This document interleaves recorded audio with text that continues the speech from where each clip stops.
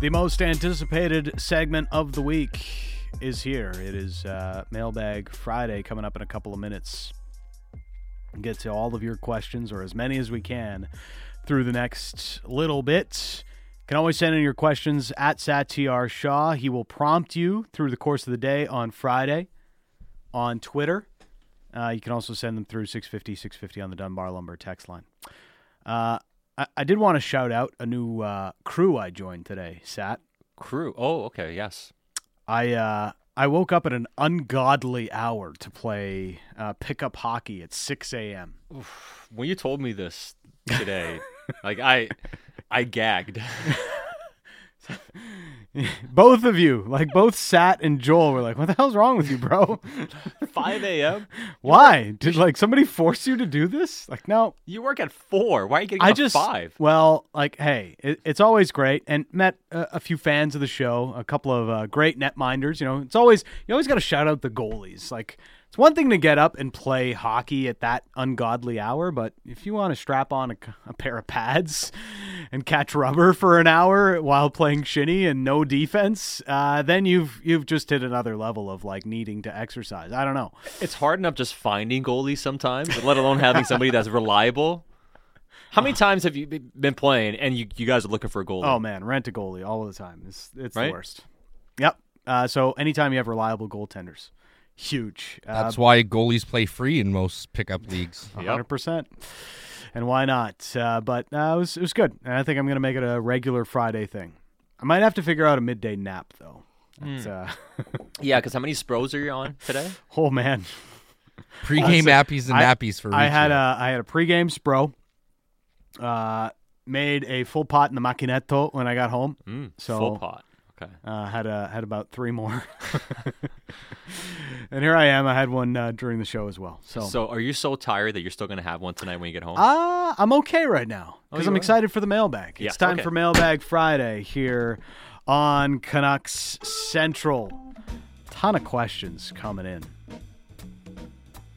And we'll start off with Cole Robinson. A very interesting point and question to start. Cole Robinson. Are you guys as sick of all the trade rumors and the fan base and players are, as the fan base and players are? The deadline can't come soon enough. Okay, so I'm not going to be disingenuous, and we're generally, we talk about things we want to talk about. But we do talk about things we have to talk about. Yes. And sometimes the trade talk does get a bit too much. Because it's we're just going over the same thing again.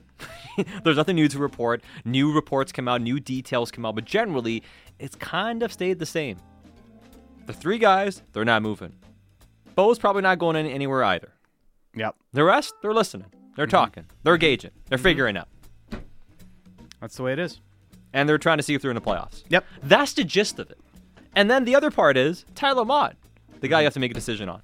How many times have we said that in a longer, more exhaustive way? We were talking about Mott, I think 2 or 3 weeks ago. And just from a perspective of what's the number look like if you're going to sign him? Because it's obvious he's the most likely player to get traded. He's an unrestricted free agent with no trade protection. Yeah. If you're out of the playoffs, that's obviously the guy you move. So, yeah, to a certain extent, yes. Sometimes it comes up. Like today, we didn't have a lot of specific trade discussions. But even in the text inbox throughout the course of the day, we're getting different types of trade proposals and hypotheticals. Would you do this? Does this make sense? All of that. But we didn't get to it until now. 5 Canuck thoughts with this question. Miller for Byram. Who says no? I still say Vancouver. I think Byram, it's tough to take him as the lone piece in a deal right now. Yeah. Unfortunately, because of the situation with the injuries and the concern there. Yeah. Look, Byram's an incredible talent, but You have to take the risk into account if you're going to make that kind of a trade. Well, and that's exactly it. I mean, I want to add a lot more to that, but I really can't, Dan, because I wouldn't be surprised at all, like it's been reported, the Canucks like Bowen Byram. Who doesn't like Bowen Byram? Yep. But because of his ongoing concussion issues and may not even play again this season, he might, and I know he wants to and all that sort of stuff, and I wish the best for him, and and hopefully he can be fine and play and have an illustrious long career. But because of the risk, he can't be the only piece coming back. Yeah. And I'd almost hedge to say he can't be the best piece coming back. Wow. It's a high bar for a trade. It is. I mean, shouldn't the ask be high? The Canucks are saying it's a high ask. Yeah. So, okay. So here's the thing. What's been reported? The Canucks have a very, very astronomically high ask. For JT Miller. So you think they do Miller for Byram 1-for-1? No. They probably want Byram plus, or at least, say, for instance, Byram and Newhook. That probably gets it done. That probably gets it done. Is that too much? Maybe Colorado says that's too much. Probably Colorado. Certainly Colorado Avalanche fans would say that's too much. Yeah. But if you get, okay, so I would love to take Byram. Like, for instance, Newhook and Byram. Yeah. To me, that's a great package because then I live the risk with Byram. I'm like, you know what? If it works out, great. If it doesn't, I'm ready to take that risk because Alex Newhook is fast, can do everything. And when he grows into his own, he can be a star-level point-producing player for you. There was another one from TB on Bowen Byram. Shouts for the question. Thank you. But we just discussed Byram. Danucks, you mentioned Shea Theodore's name a couple weeks ago. What would his cost be to acquire? Also, would you rather him or Byram? Well, I mean, so established player, I'd rather take Shea Theodore. Yes. I don't know, somebody else, Nathan, sent in, is like, why would they even move Shea Theodore and everything like that? And it's a fair question, but if you look at how that team is built, and Petrangelo's paid, and they have some young defensemen too, and have you seen their cap situation? There's going to be a cap casualty. Yeah, and they're also going to have to find a way to get some goal scorers around Jack Eichel and those other guys too, right? And if you're moving Marchessault out, and if Riley Smith's not coming back, how are you finding space to add more forwards in? So I think it may come from the back end. So I think that's the reason why you've heard Shea Theodore be a guy long term may not fit there in Vegas. We'll see how that unfolds. As far as Vancouver, what they would have to give up to get him, we're talking about a high price, right? I mean, we're talking about a team that needs cap space, doesn't want young players back unless it's ELC guys and draft picks. If you're able to accrue a couple extra picks, it'd be a first. It'd probably be a player like Niels Höglander. It'd probably be a young defenseman like a Jack Rathbone, potentially. I mean, it's stuff like that a deal gets done for a team like Vegas. They want assets, and they want players and ELCs. More interesting questions coming in. A lot of trade requests.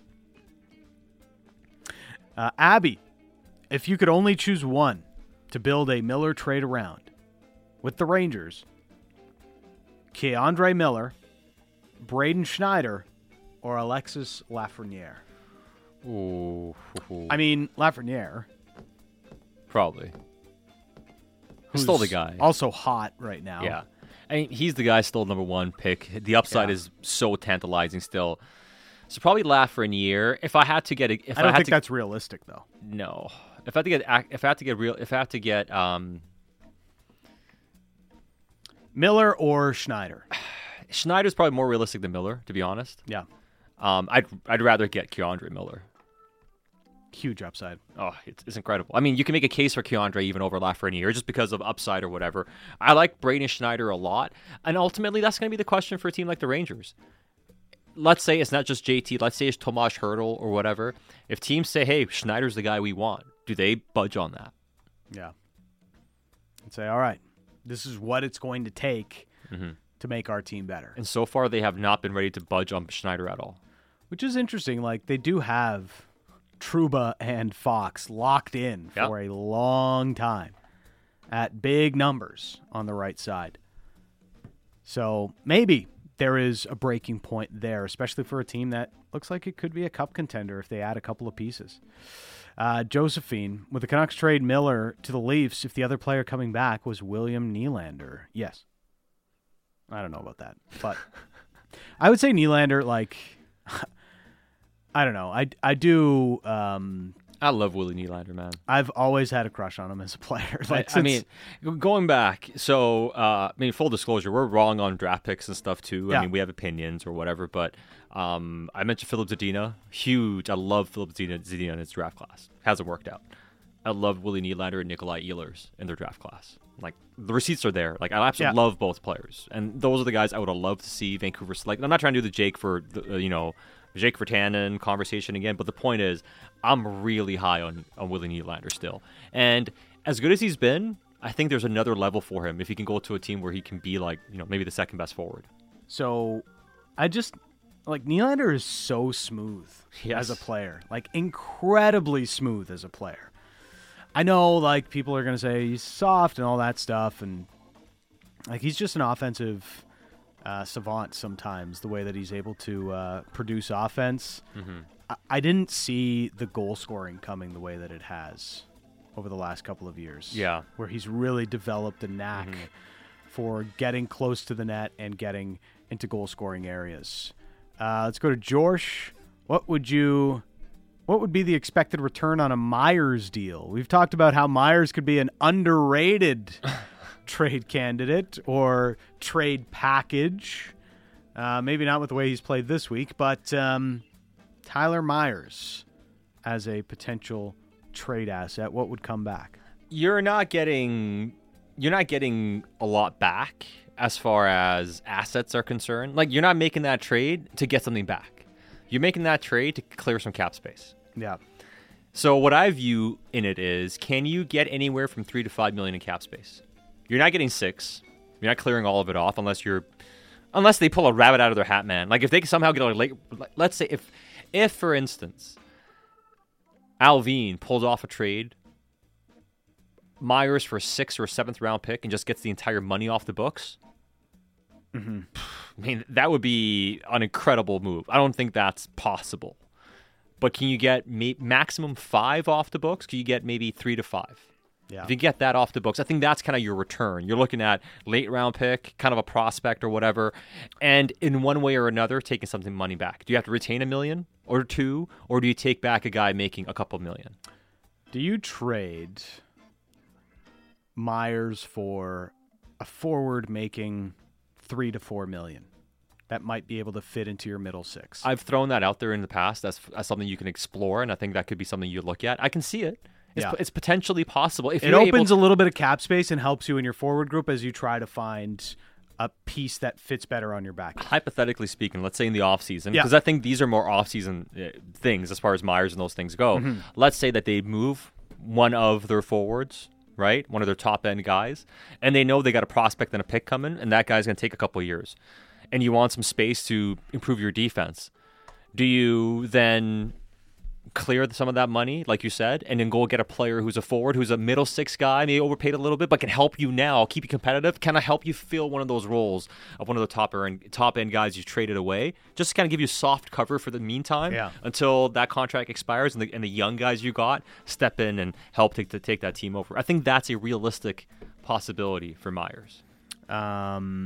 Let's try to find some that aren't so trade deadline related. William Rogers. Why can't Di Giuseppe get a shot? I don't know, man. I wish I had an answer for you. I wonder if they think he's fast enough. I'll never forget training camp when he got waived and collectively everybody was like, what? He was playing. You know what, though? You know what happened? Maybe he just doesn't have the quickness. I wonder if that's what they looked at, because I remember the first game he played in the preseason was the best one. Yeah. He was making big hits, and as the preseason went on, he wasn't bad, but he was less and less noticeable.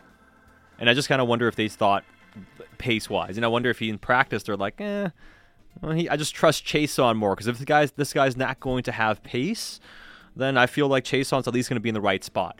And Boudreau was critical of Chason not finishing those chances, but he was also giving him credit for getting those chances, and he's talking about he's reliable. But Chason is what he is, man. Like, he's going to get you maybe 10 goals this year. That's it, right? Yeah. So, but if the pace isn't much different from those guys, the coaches will always defer to the guy who has experience, and he has some, prior experience with. Phil Ferret, basketball Phil. Is it true that the high price of gasoline in Vancouver will hurt the Rutherford-led Canucks in landing players in free agency? I would have to say yes. Well, I mean, if it's not real estate, if it's not Twitter, it's got to be the gas prices. every Canadian team does have to fight the tax angle a little bit. And yeah, like I do think every Canadian team in general faces just a little bit of a, you got to pay a little bit more to get me to go to your town. Yeah. In free agency, period. Like there's very few exceptions. And generally the exceptions only come when you are really on the brink, or it's pretty well known around the league that you're on the brink Well, I mean, yes. of winning a Stanley Cup. That, or if it's a hometown boy. Case in point, in Vancouver, when both kind of happened at the same time with Dan Hamhuis. Right. He comes back. He was traded at the deadline. I mean, he was traded. His rights were traded in the offseason twice, I think, to Pittsburgh and then Philly or something like that, or maybe it was the other way around. And neither team was able to sign him. He became a free agent, signed with Vancouver. And also, he talked about this when he signed. That wasn't the best offer on the table. Last minute, they got some offers that were quite a bit more than what Vancouver offered. $4.5 million per year over 6 years. Yeah. I think he was offered over 5 for 6, and maybe a team went to 7. And he had to think about it, but still came to Vancouver. Because, number one, he was from BC. He wanted to come to Vancouver, and the team was really good.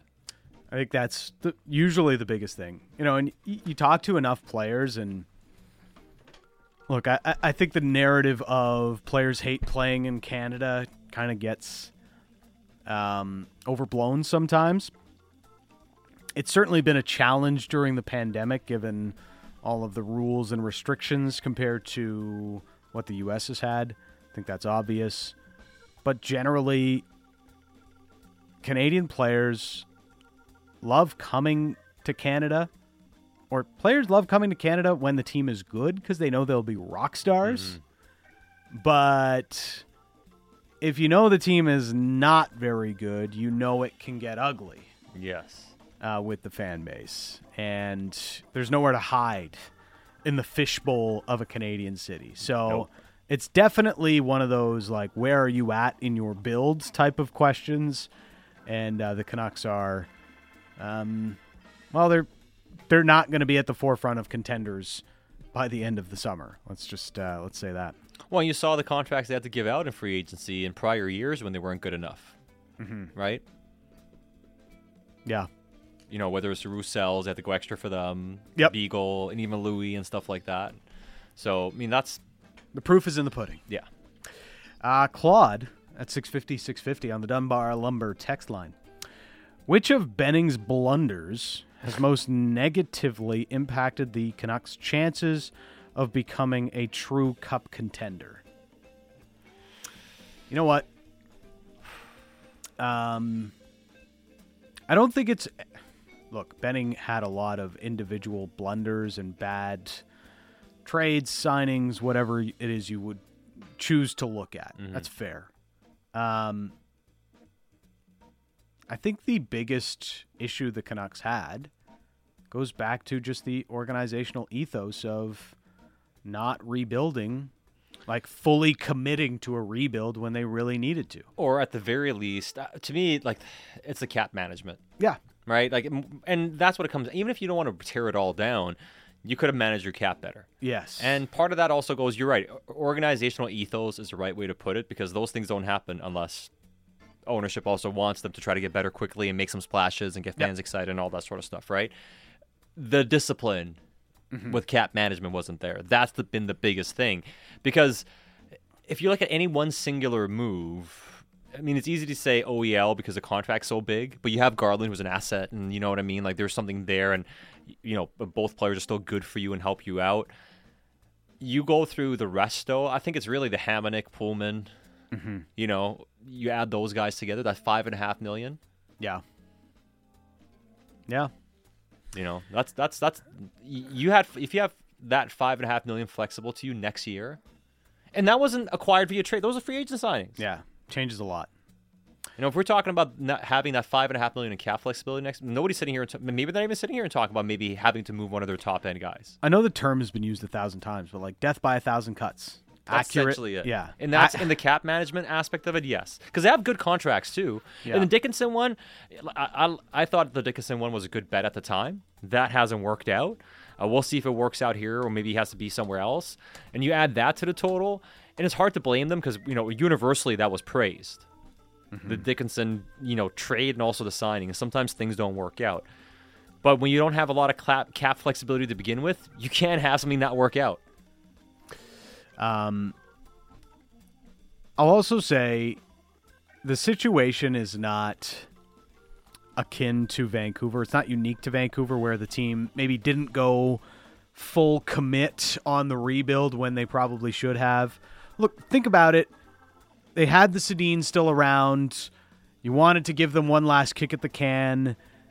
It makes sense. Ownership wants to keep trying to get to the playoffs towards the end of that window. Think about how the Blackhawks continued to try to do that. Why did they go out and acquire Seth Jones last offseason? You know, when they're still nowhere near being a true contender. And now you're like staring it in the face like, new guys like, are we going to have to trade Patrick Kane and Jonathan Taves? You know, like, because you're nowhere near. And that's, I think a lot of organizations fall into that trap. Not to admonish the mistakes of the past, but, you know, I'm just saying it's not unique to Vancouver. Let's get a couple more in. Marcus and Gibson's coming in on the Dunbar Lumber text line, but also Al with this text. It'll be the final one before we get to a couple of non-Canucks questions. If you are the Canucks at the draft, would you consider drafting by position instead of best player available? There's a real shortage of depth on defense for the organization. Marcus and Gibson's also asking about drafting for positional need rather than best player available. Best player available. Don't overthink it. Whoever's BPA. top on your whiteboard. BPA. If it's really close, sure, take positional need, but don't overthink it. What you need today might be different from what you need in 2 or 3 years. Yeah. Right? Or 4 years. Drafting for positional need is what got the Canucks Quinn Hughes. We touched on this yesterday. Now, I will say this, though. When it comes to grading, this all goes into the grading of a player. Let's say, for instance, I'm grading a winger and a center. I can have the same grade for the guy, but I'll give a higher grade to the center because he does things that the winger can't do. So it's already baked into the analysis when you're putting the players in. I mean, centers, if you're a functional center, you're going to get an extra little boost as a player profile. So that goes into it as it is. You don't need to go and, you know, take a winger or something else or whatever. And if there's a winger who's really good, don't go take Barrett Hayton. Do you think Arizona likes that they took Barrett Hayton? No. Scored a great goal this week, though. It's beauty. Yeah. But I mean, right now, or yes, very quick and Amy. Yeah. But you'd rather have Quinn Hughes in both of those situations. You know, I do. Look, I would never say draft for positional need over best player available, but it certainly is even more imperative at the top of a draft. And one thing I'll never understand, the Vancouver draft, when the Canucks didn't draft a defenseman at all. That was strange. Like, how often does that happen where you don't draft any D-men? Yeah. Like, none. You know, like, I get not drafting for positional need, but you're not taking one D-man? Not one. No, I mean, and that was a year. I mean, how many picks did they have that year? They had a lot. Well, they had more than their allotment. I think they had 10. Yeah. Now, they you know, 5 of those picks were 6th and 7th round picks. Yeah. So, you know, we're not talking about high end. I mean, they didn't have a third. It was a Vasily Podkolzin. But again, that's when you're taking, you know, throws at the dartboard anyways, right? Right. And the organization at that time said, hey, we feel good about our organizational strength. We feel good about our prospect pool for defensemen. We drafted a couple last year. We don't need a couple. I mean, it wasn't the right way to go about it. Yeah. Right? It really wasn't. And I'm fine with you taking shots on some of those guys they did late. Like Aidan McDonough's been a good one. Jack Malone made a lot of sense, too, at the time. And we'll see what happens with him here ultimately. But I think you're right. If you're looking to take a flyer on guys or positional, do it late in the draft. the mailbag every Friday. All right, couple of non-Canucks questions. Discount Dracula. What sport, above all others, do you guys love the most? It's a very off-the-board sport. They maybe only talk about it in obscure Sports Quarterly, but Spro drinking. Spro drinking? Yes. It's kind of like the hot dog eating contest, but for Spros. Are you punting on this question? Come on, everybody knows it's soccer. Yeah, no, I know. For you, it's soccer. Yeah. I mean, my Sunday morning coffee with a Juventus game is maybe the little slice of heaven that I have each week in my life. Yeah. I got you. I mean, not that life is hard talking about the Canucks most days, but I've always had this affinity with getting up in the morning and having a soccer match on, whether it's my team or the Premier League or whatever it may have been. It's just enjoyable, and it's something that I can truly just enjoy as a fan and not have to worry about having a take on it or anything like that. So it's a different experience for me, and one that I absolutely cherish each and every week. Yeah, and to be honest, like over the years, I've kind of gone. I love baseball. Baseball doesn't fall into what I'm about to say, but I mean, yeah. I love watching. I just love sports in general, but like I love baseball. But I've kind of, over the course of my life, it's gone from hockey to soccer to basketball to football and kind of gone around. And I follow all four, religiously. The one that's really fallen off in recent years, because to be honest, it just has no relevancy to our work. So I just can't find myself dedicating enough time to it, is basketball. Yeah. And I still watch my Lakers as much as I can. And, I watch when I can and I try to keep up with it. But again, there's only so much time in a day. And what do you try to allot your time to? But it kind of goes back and forth between football, hockey, and soccer. If I had to lean, and considering how much time I spend on it and I still enjoy it every single day, it's probably hockey. Because I don't think I could do something and I spend this much time on it every single day and still enjoy doing it. Like, we show up to work every day, we're hyped. I'm at every hockey game. I'm so excited to be at every single home game. So I'd probably say it is hockey, even if I want to tell myself it's not. Yeah. It probably is. I took the question as leaving out hockey, but... Oh. Well, if that's maybe the case... I read it wrong. If that's the case, then probably soccer too, I'd say. Football is really close. Yeah. Because football's close. Maybe soccer, though. Football's really close. I love football. Both footballs. Yeah. Just say football. There's an out either way. Football, mate! Football. But, man, NFL Sundays? Yeah. NFL Sundays are fantastic. Yes. So good. Oh, I missed them already. Combine is on, eh? Mm-hmm. And usually I'm such a geek for NFL stuff, but because of our new show too being so focused now, for the most part, and with everything else going on, we've just been so focused on it. I haven't had, again, I can't justify putting my time to combine stuff as much because I need to focus on the Canuck stuff we're going to be talking about for 3 hours every single day. 3-cone drill. Would you be good at it? Ooh, probably. Yeah, probably. I mean, we know I'm the best 40-yard dash guy around, so. Yeah. 4.940, baby. Art Factora on the clock. Put it on my tombstone. That is your claim to fame. Vincent, final question for the mailbag. Favorite video game you played in the arcades? This one is super easy for me. I think this has tie-ins to the People Show because they were talking about that in their last segment and were they? Went off about Gran Turismo and a bunch of other games. So I think that's where Vincent picked this one up from. Was Gran Turismo was it an arcade game? I only played it on PlayStation. I don't know if the arcade thing worked its way into it, but I was a big Ivan Iron Man Stewart Super Off-Road. Way back in the day, the crappy little dirt with the trucks and everything, and you had the steering wheel, you just spin and just let her go. Oh, nobody beat me at that. I was unstoppable. Man, I at the arcades, I loved the car racing games. The ones you had actually, because my first car was standard, so I love shifting gears and all that sort of stuff. So I loved getting into those cars and just that was my thing at the arcades. You gave me money, I'd probably be in the race cars. I bet this was mentioned earlier. I think I saw it on the text line, but WrestleFest. Me and a buddy in grade 8, our parents would drop us off at Canada's Wonderland in Toronto, every day in the summer, because we were too young to work and they just didn't want to deal with us during the day. So they're like, "Hey, go to the theme park. Here's $20." Go have fun. Maybe not every day, but most days. And certainly every day they wouldn't give us $20, but When they wanted to get you out. you made that money stretch, baby, when you did get it. WrestleFest at the arcade at Wonderland was huge.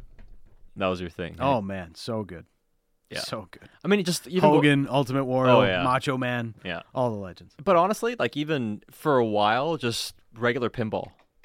Oh yeah, Old school pinball games pinball. are amazing. Like for a while, when I was, I'd say, before the really cool video game, like the car races came out, like back old school, because I'm old now, older now. Yeah.